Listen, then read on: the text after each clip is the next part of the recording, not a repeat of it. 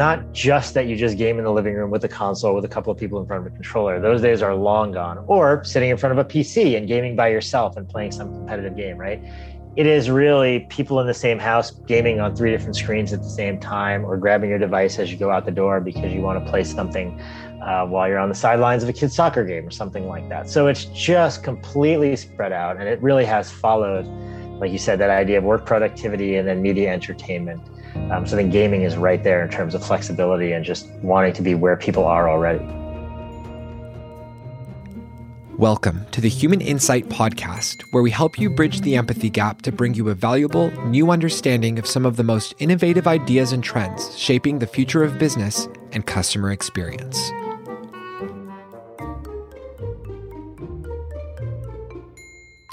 Hi, everyone. I'm Janelle Estes, Chief Insights Officer at User Testing, and today we're very excited to have Tom Lorusso joining us on the Human Insight Podcast. Tom is the Principal User Research Lead at Xbox, and his story, which you'll hear more about today, is captured in our book, User Tested. Thanks so much for joining us today, Tom, and welcome to the show. Great. Thank you for having me. Very happy to be here. Awesome. We are so happy to have you. So you're currently a Principal User Research Lead at Xbox. Can you tell us a bit about your role, your team, and what you're focused on? Yeah, absolutely. So at Xbox Research, we do user research for pretty much anything gaming at the company. So all the games we make, all the games we publish through other teams, and then, of course, our consoles and all of our gaming experiences like apps and things like that. So as a gaming lead, I have a small team and I'm a people manager. I spend most of my time focusing on all of the things that are game related that are not games, actually. I spent a few years in games, but now I'm working on things like our apps and Game Pass and the console and hardware. So all of those experiences that you might interact with while you're trying to get into a game or out of a game or invite a friend to a game. I find that personally, I love that sort of platform feature set where you can get that mix of productivity and entertainment at the same time. Yeah, absolutely. I guess I hadn't really thought about it that way before, that there's obviously the game experience, when you're actually playing a game, but then there's all of the other parts of the experience that play into that larger, experience, not to use the word experience for games, but I think you get me. Yeah. No, it's amazing. I mean, the word I say the most these days is ecosystem. Yes. Xbox, people think of Xbox as a console, a gaming console that you plug in and play a game on. But for us, it's really all of those experiences, picking up your phone, seeing who's online, playing a game through xCloud maybe, then maybe buying something or sharing a screenshot after you've played a game. So as much as I love working on games and game design, that's about what half of our team does. And then kind of the other half works on those other platform experiences. I personally have worked on phones and Windows and medical devices and things like that. So when I got back into gaming, it was a pretty easy transition for me to go work on those fun platform experiences. Yeah, that's great. I love to kind of think about it in that way, the ecosystem. In our recent interview with Crikey in episode 29, it's a startup that has a game in the app stores. And I found that interview so interesting for one reason, which we'll touch on in a minute.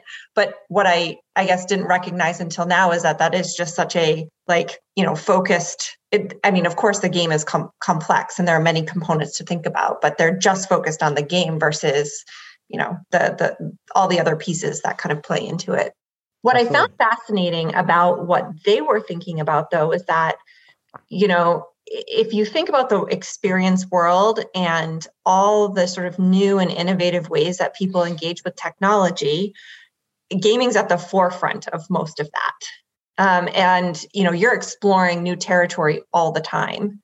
So, for the time that you do spend or that your team does spend on the gaming experience itself, what are some strategies and ways that you try to identify maybe the tolerance for new experiences or what even the shifting expectations are?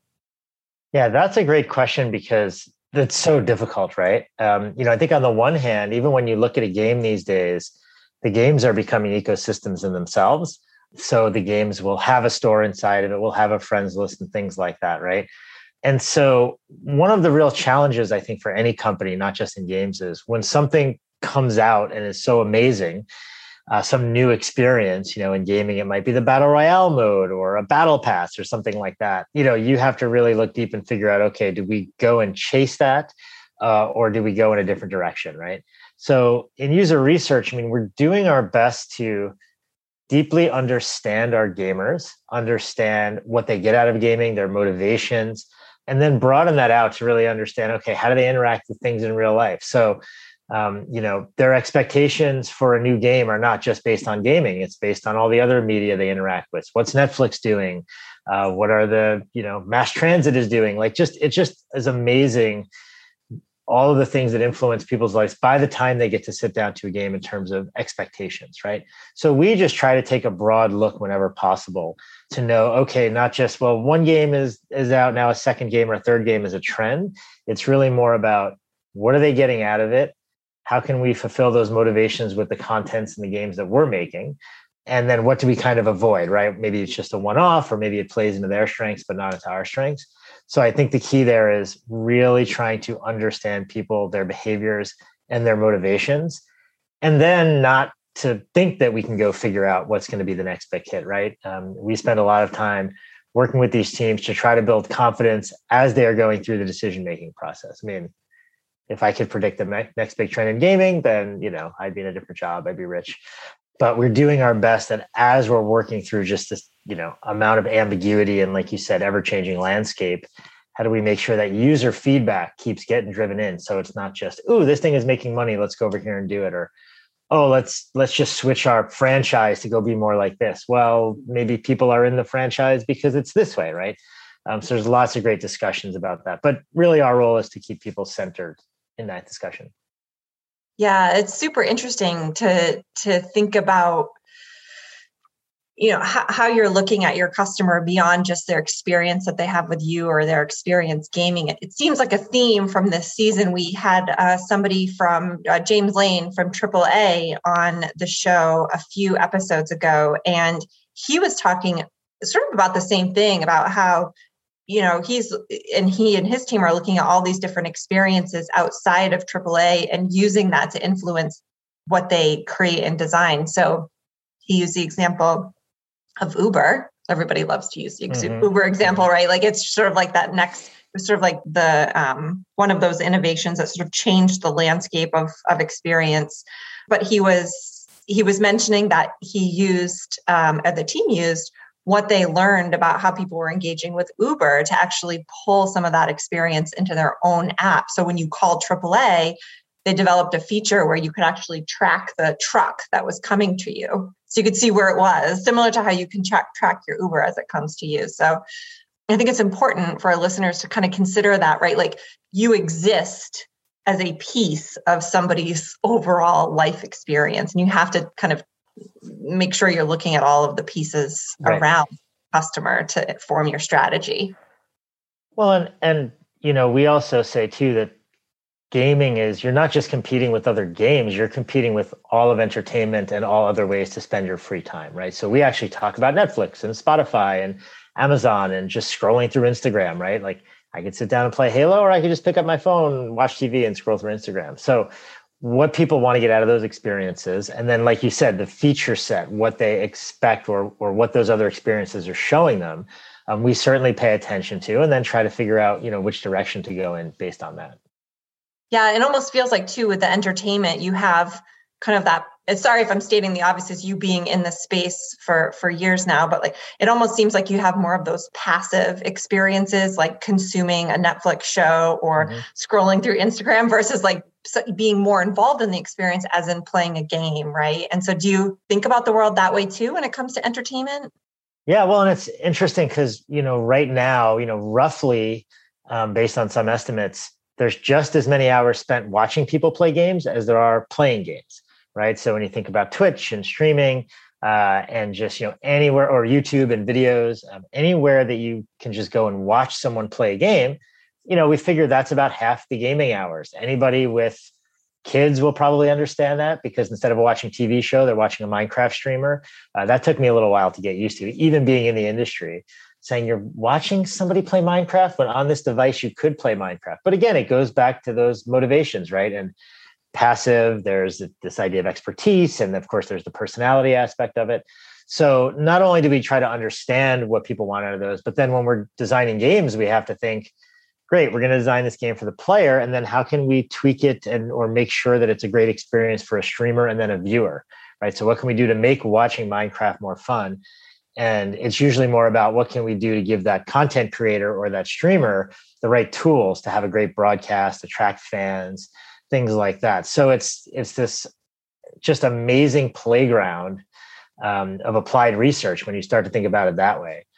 So yes, absolutely. There's a mix of passive and active. And then of course there's a range as well between, within games, right? I think a lot of people think of games as, sitting there shooting people. But of course you're on your phone for 5 minutes at the dentist, or you're watching something and you have to click a button every once in a while.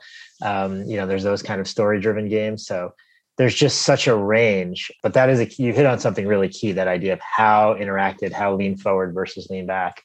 And then the viewing is just a totally separate thing that we're working on as well.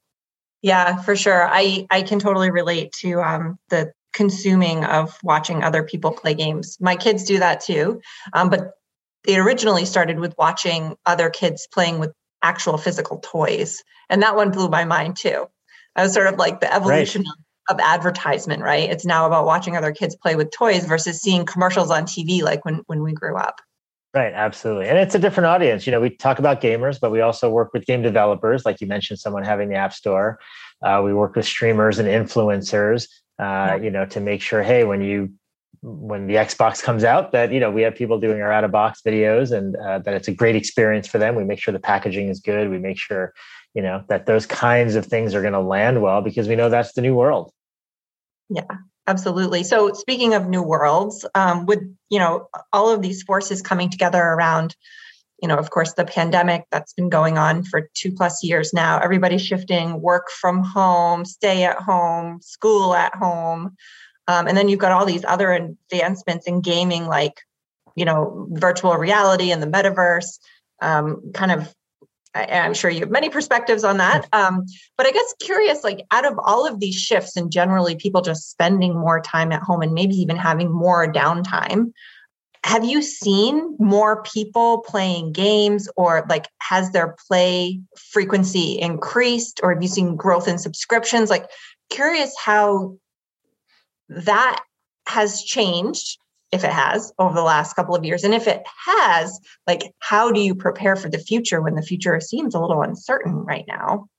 Yeah, it was, it's been a rough couple of years, and it was really interesting to be in gaming. And I mean, we're still in it, obviously, but, as that really hit hard the last year or two, because we started to see people talking about gaming as a lifeline and as a way to be social. Now, we know one of the biggest motivations around gaming is social, and especially with, things like Xbox Live and just multiplayer, online play over the last 20 years now.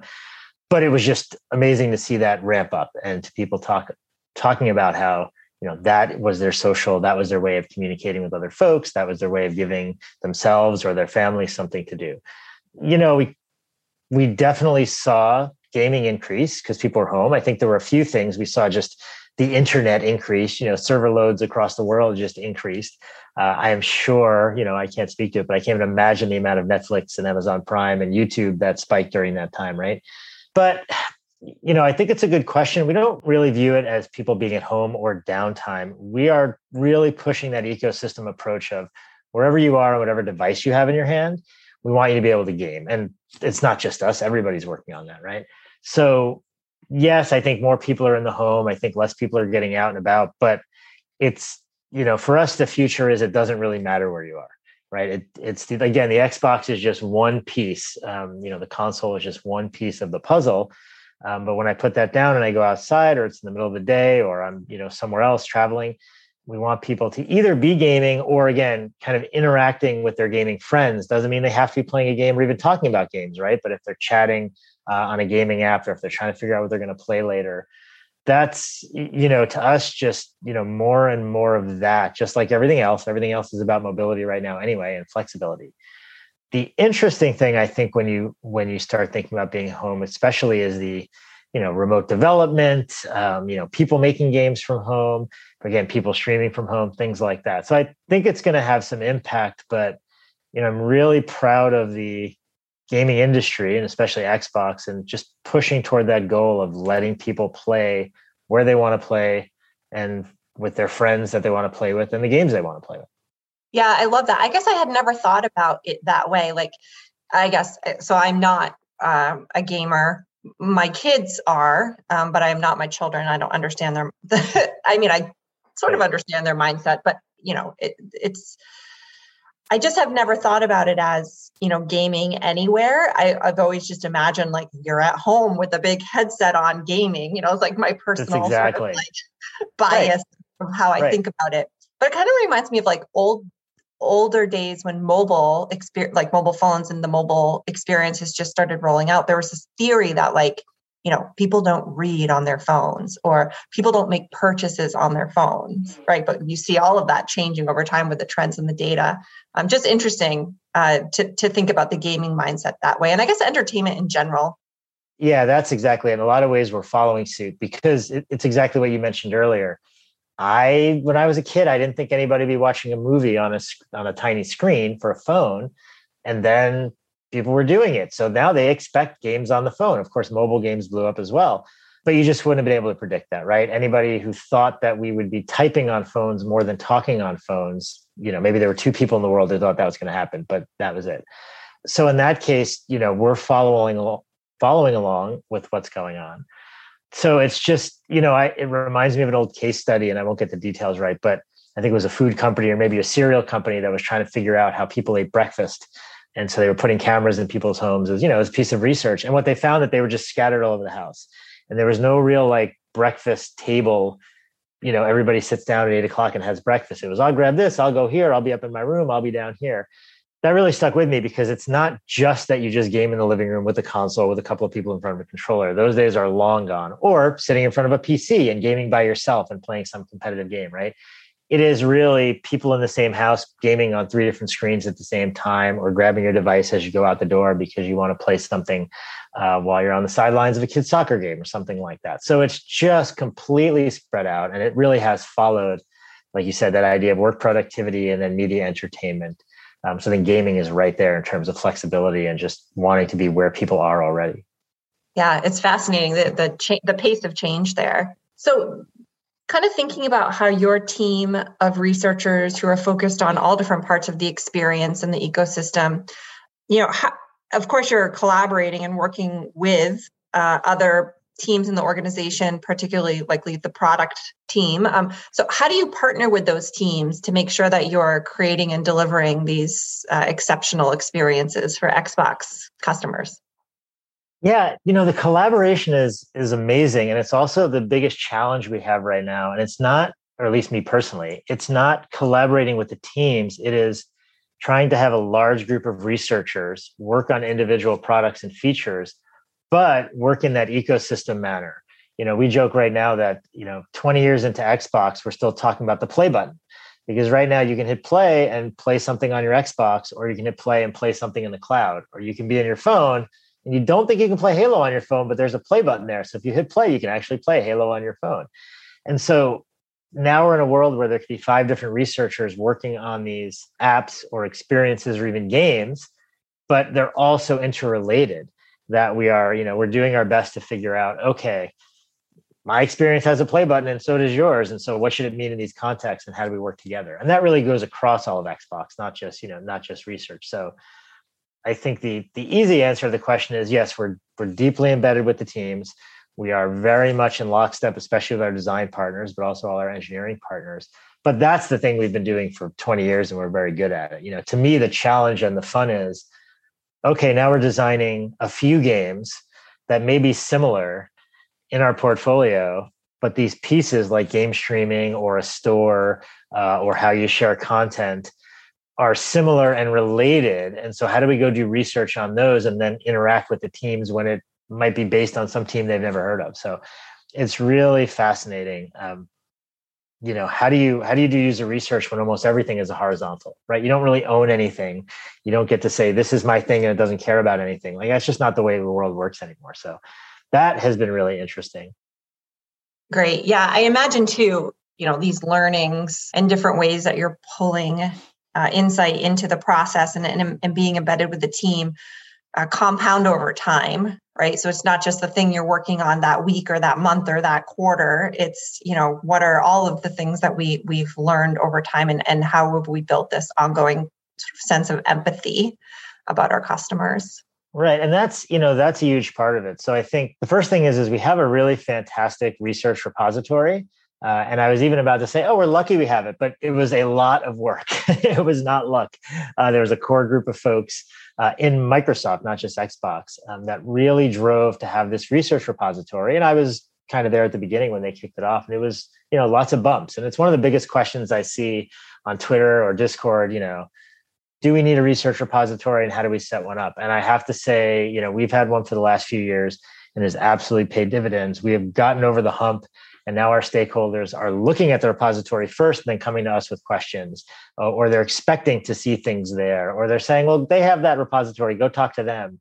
The researchers are, they'll have a bunch of stuff you don't even know, just go talk to them and they'll find it for you. So that has actually been a huge change. It's been kind of incremental over the last few years, but it is amazing to see the difference and to see the expectation now that the stakeholders are like, yeah, there's got to be research on this somewhere. I'll go find it or you'll go find it. So that's been fantastic. Yeah, that's awesome. I'm envious of you right now. So is it a homegrown solution or is it something that you do with a vendor? Because I know I think it's on Medium, there's the HITS repository that Microsoft is sort of associated with. Is it that? That's exactly it. Yes. And homegrown in the sense that it wasn't a third-party vendor and off the shelf. So, we built it, big team effort. Again, I wasn't there to go build it, but, we were some of the leading researchers who were getting things into it. And the culture is, again, I mentioned the bumps because when we talk about collaboration, again, working with the teams is great. We have that nailed, and most of the researchers I know are very good at that. But now you start telling a bunch of researchers, hey, the thing you're making has to go into the central repository. And by definition, there's going to be some constraints, right? So, here's some things you're going to have to consider when you want to put your report or your artifact in, whether it's metadata or the format or the size, just things like that, right? And so, we are pushing that culture. We truly believe things should be archived and searchable. So if anybody asks me, that's really the big thing. And again, it's probably a no-brainer, but in the old days, we would just archive stuff. And it's like, maybe you could search on SharePoint. I mean, as much as I love SharePoint, that's not really what it's for, right? Or you search your inbox. But now you're getting to that insight level and you're able to search and it's not only is it great when stakeholders have questions, but whenever I onboard a new team member, right? Hey, you're going to be in this space. You're going to work in this game. You're going to work on a first-person shooter game. Here's the space you can go read and get up to speed and not only see the insights, but also see how we work and kind of the language you use. So it's basically invaluable, but it takes a lot of work to get there. I do hear that there are off-the-shelf solutions. I think anybody who's not Microsoft and smaller or not our giant research org should go and use off-the-shelf as a starting point because there are some good solutions out there. And, if you don't have time to even archive your own stuff, the idea is you probably don't have time to go build your own archive, but I highly recommend it. It's just been fantastic. Yeah, it seems like a big investment, but one that pays off, after all the work has been done. But yes, I have heard that. I've certainly heard that before. I wanted to flip to the age-old question that everybody asks of UX people, which is, what are the metrics or KPIs that you and your team either directly or indirectly influence? And how does this map to Xbox's overall strategy and purpose? Right. And that is a question that we get quite a bit. I really believe in accountability for user research. I think, we're a pretty mature discipline, and I just think we need even more accountability up to those top level KPIs and metrics. So on the low level in our games, we do fun, right? We measure fun of games, and that is a KPI. And in fact, over the last 20 years, we've convinced the business that should be one of their main KPIs when they're designing a game. So I remember sitting in meetings saying, oh, the fun score is not there. Everybody else, the bug count is fine. And the graphics look okay. And, we're ready to ship, but the fun score is not there, right? And really having to, have those fun discussions. But more and more we are, while we're still tracking fun and we're trying to track things around usability, we're putting ourselves on the hook for, monthly active users and retention and churn, growing that funnel. For games, again, it's still about sales, and it's still about, making sure a bunch of people play your game. But again, most of these games now are games as a service. So it's one thing to launch a game and a couple of months see who's playing it. It's another thing to, get that retention curve going and keep that churn down. Monetization is a big one, right? So, we put ourselves on the hook for, hey, if we make these UX changes, even within a game, that people are going to, find value and want to give us their money because they think it's a good deal to buy something within the game or to sign up for another month of a subscription or something like that. So we have metrics, but I never really like promoting or talking about the user research metrics, right? I want to say, hey, we're sitting here next to developers, next to engineering, and next to PM or whoever else, because we have these big numbers. Like Game Pass is an easy one, right? You want people to subscribe to Game Pass and you want fewer people to churn out of Game Pass. So we put ourselves on the hook for that. And then we use, storytelling and kind of qualitative stuff to show our part of that impact, right? Changing UX, understanding the customer, partnering with somebody else. So I would just caution folks from getting too focused on their own, KPIs and really holding themselves accountable to the top ones. Yeah, I love that. And I think it actually takes a fairly, I don't know if mature is the right word, but not everyone can make that connection between the work that you're doing and how it impacts the business. And I mean that at sort of a leadership level mostly. And a big part of that is being able to sort of show the value incrementally over time, building yourself into the process, embedding yourself with the teams, all of the things that you're doing now. Yeah, it's one of my favorites because, we always get this question. I think because we're researchers and we're data driven, and of course other people are data driven, but I always get people coming up to me like, well, I mean, I don't know if I help because I can't say that we did an A/B study and then something changed.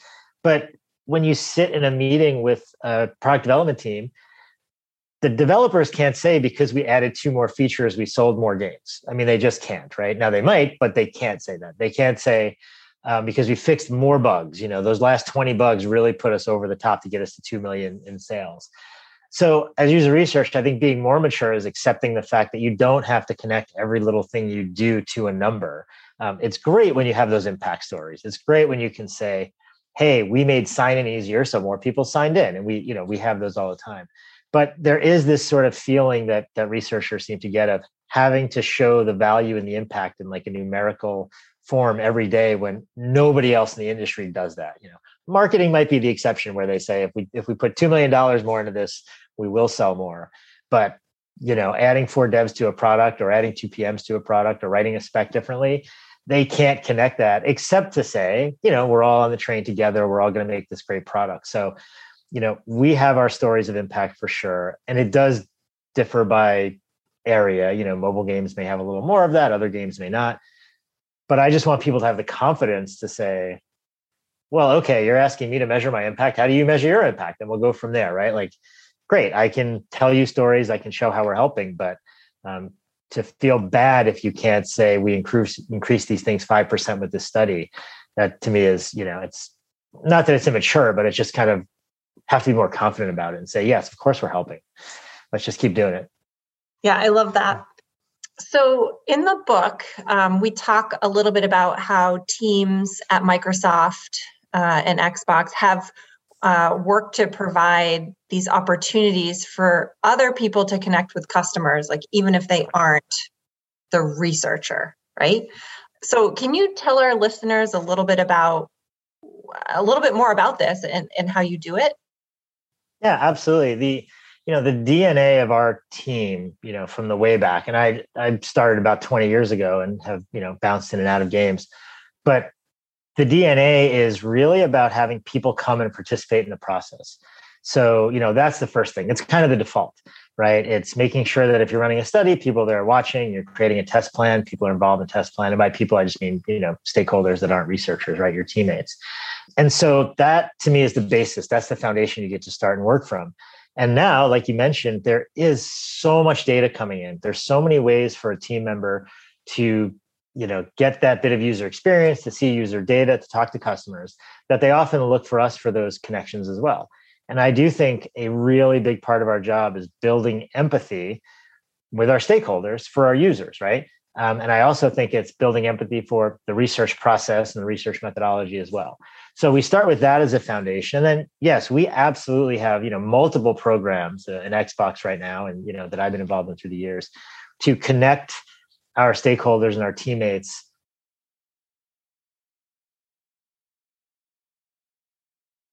to the customers directly. So, there's a gaming studio right now that works on racing games that make sure that, a couple times a month, they give a chance for people on the team to go and just sit and talk to users, basically interview them, ask them questions, things like that, so that they just get that steady, constant visibility.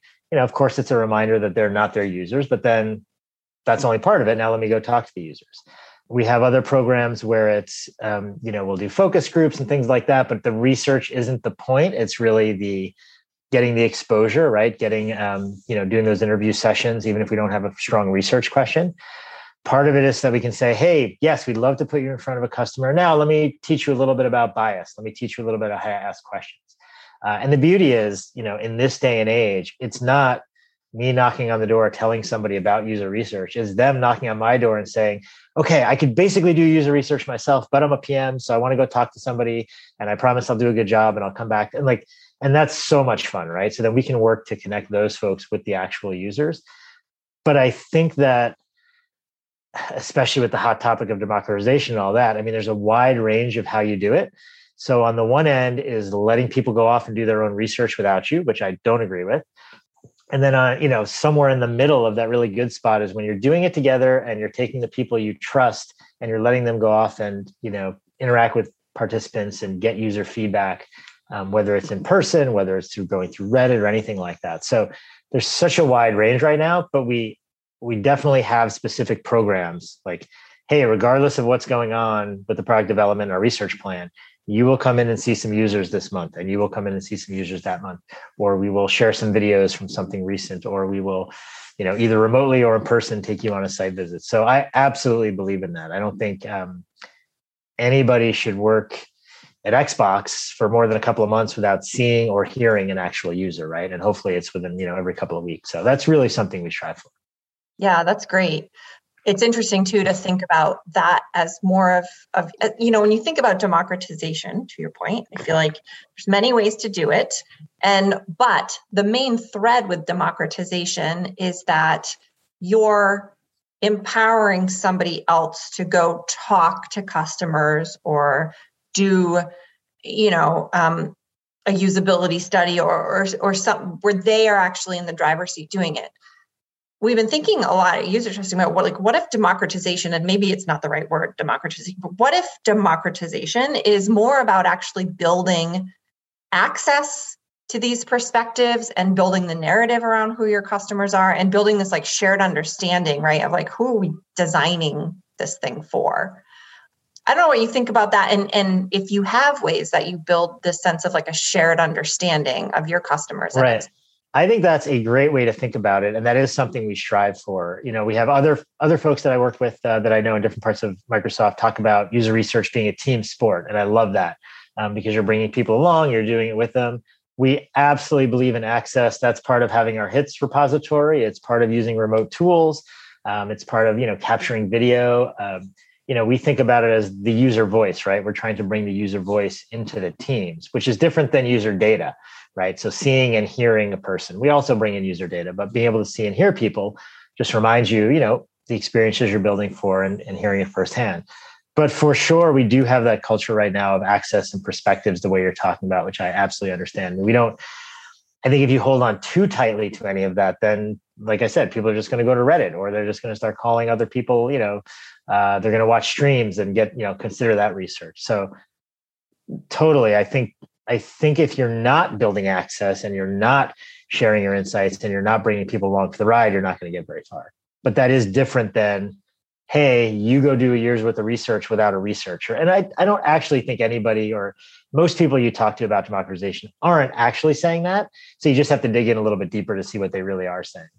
Because I do love that idea of bringing people along and sharing access and making it feel like we are getting customer feedback, not I am getting it to you and then handing it off. That's definitely an old model. Yeah, totally. Like if you think about the end goal of it, right? Like the end goal is to get people to get exposure to customers, understand their needs, understand how they engage with something, what their expectations are. And maybe if the path to get to that end goal, I think, has traditionally been in sort of the democratization approaches that I've seen, all about giving people the power to collect the data. Yeah, but thinking about it a little differently. I just think it's interesting. And I think with some of the work that you've done and the Microsoft teams have done around building that repository and all the other things you do to kind of bring the customer to the teams, super, super interesting. Yeah, and streaming and the internet and remote tools are amazing too. We could, back when our labs were open before the pandemic, you could have 30 people in a lab playing a game and somebody out in England watching, picture a screen cut up 30 ways and watch each person playing the game and be able to pick which screen they want to zoom in on. I mean, so it's, in real time, right? Not to mention the videos and things after. So, the tools are there, the technology is there. And I think, going back to your question of, people being at home, now the teams are at home, right? And we're even amping that up even more to make sure people are involved and things are accessible. So it's actually helped. We were all worried that when the labs got closed and we couldn't do in-person testing, that you'd never see a user again. But it's actually the opposite, because being able to click on something, you can just watch them. So it's been good, or at least not as bad from that perspective lately. Yes, I've heard that from lots of folks in the space. I think let's flip over to lightning questions. So these are a set of 4 questions we ask every guest that comes onto the show. It's fun to kind of look at all the responses over time. So what's a book that you've recently read that you'd recommend to our listeners? Yeah, it's a little bit older book, but it's called Made to Stick, and it's all about storytelling. And I didn't read it that recently, so maybe I'm cheating, but I just recommend that to all user researchers or anyone in UX, because, so much of what we do is trying to get across insights in kind of a sticky way. And I think we can learn a lot from like brand and marketing and things like that about how to get your message to be sticky and not just be, a 15-page report. Got it. Yeah, love it. What's a piece of advice that you would give to someone trying to convince others to invest in customer feedback? The biggest piece of advice I would give, and I do give all the time, is to speak in their language. So I think, it's easy to say, well, you need user data and, we care about the users and you don't. And I just think those are kind of like naive approaches, right? So, understanding people's goals and how research and user feedback can fit into those goals is really the way to do it. I've talked about, not just me, we've all talked about user research in terms of design intent in the past. Like, you tell me what you're trying to do and we'll try to help you get there. And even more recently, I've been talking about it in terms of building confidence over time and reducing risk over time, right? You're going to make a bunch of decisions between now and when you ship. Let us bring user feedback in to help make those decisions better, give you more confidence and reduce the risk as we go. And I find very often, if that's where people's heads at, then they'll respond to that, because that's what they're thinking about, not why it's just objectively better to involve users in their process. That's not going to get you anywhere. Got it. So you're saying don't lead with like methodology speak and research speak? No, only if you want to put people to sleep. Of course, you can know your audience, right? These days, people are very savvy about that, so they do get excited about it. But we tend to talk about research questions, research problems. So the simplest advice is figure out what their problems are and then explain how you can help. I love it. All right. So what's a recent great experience that you've had lately and what made it so great? Oh, yeah. This is an easy one because my favorite website in the world right now is Canva. So canva.com, where you can go up and you can make flyers and videos. And it's just the absolute perfect user experience. And it really hits on useful, usable, and desirable, right? It's like, we talked about content creators earlier. Like, everybody now is their own marketing. I work with my PTA and I do marketing for them, right? So I'm up there making flyers and YouTube cover album photos. And the fact that they have given kind of the rest of the internet what we need right now in a really great UX with amazing content in there, I just think it's amazing. And half the time I recommend it, the person I'm talking to says, oh yeah, I already use it. It's great. So I think if you want a really good example of not just great UX, but really being useful, really having a really good purpose and filling a need, I would go to Canva right now and check it out. And I do not get paid to say that. I've said it on Twitter. I've said it everywhere. I think it's just a great example. Yeah, no, I love that. Fun fact, they purchased user testing before they even got their Series A funding. So super cool. That does story. not surprise me. If anybody's listening from Canva, I would love to talk to you about the research you did for that, because it's so well done and you see it growing and scaling. I know they have video on there now. And it does not surprise me if they have a really great research program and they really drive customer feedback into it. So I would just go check them out. I feel like what Canva has done for design, like, don't you think that research could potentially be on the same path?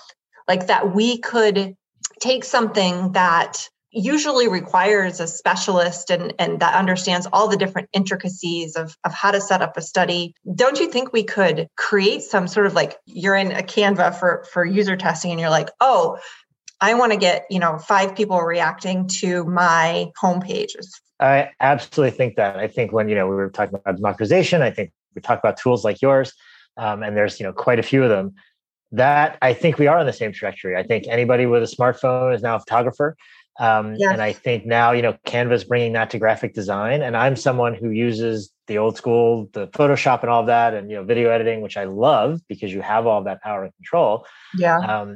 And the same way that I will use some of these deeper research methods, but then, you have the Mechanical Turks of the world, and there's just all the survey gizmos, and all these easy tools that anybody can just jump in. Usually, it's get a free trial, get some feedback.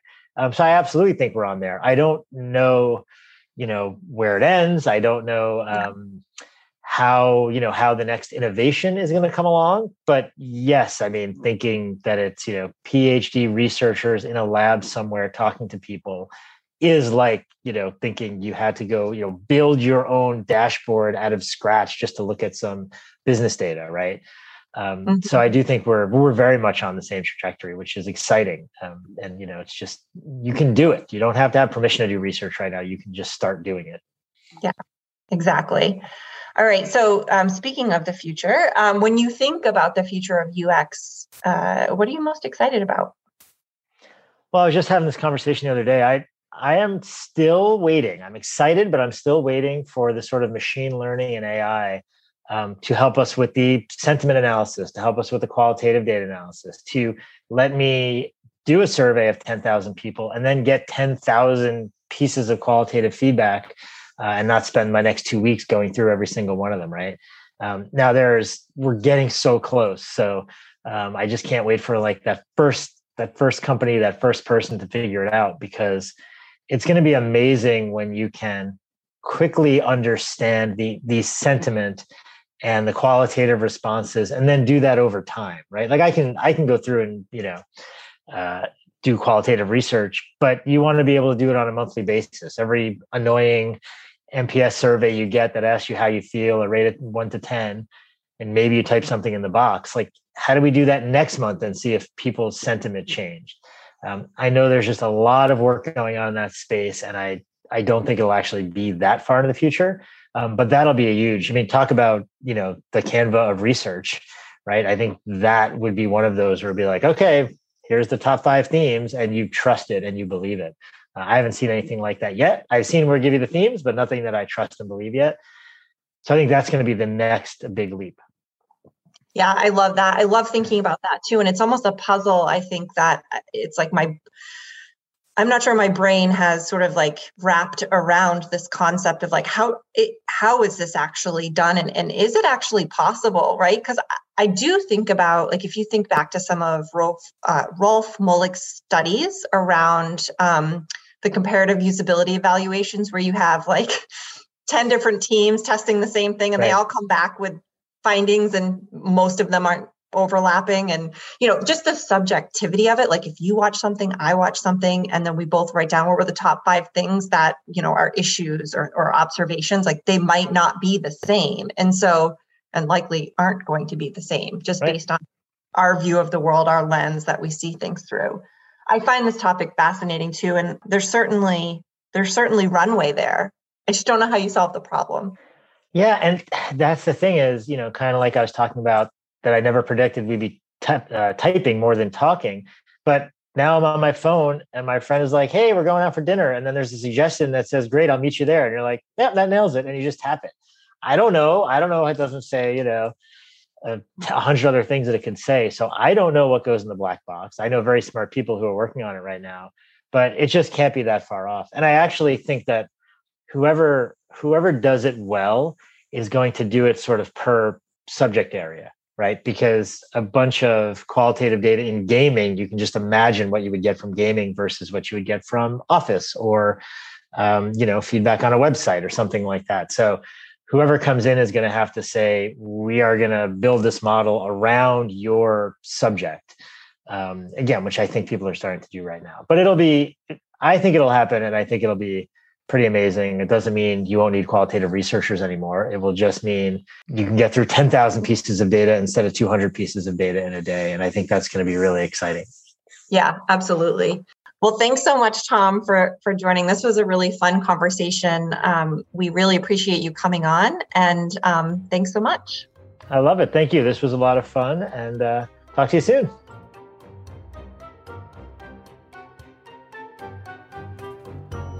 Want to keep the conversation going? You can visit our podcast hub, usertesting.com/podcast, and check out past episodes. If you haven't already, don't forget to follow us on Apple Podcast, Spotify, Overcast, or Google Play, so you can never miss a good episode. And if you enjoyed today's show, please share it with a friend or leave us a rating and review on Apple Podcast.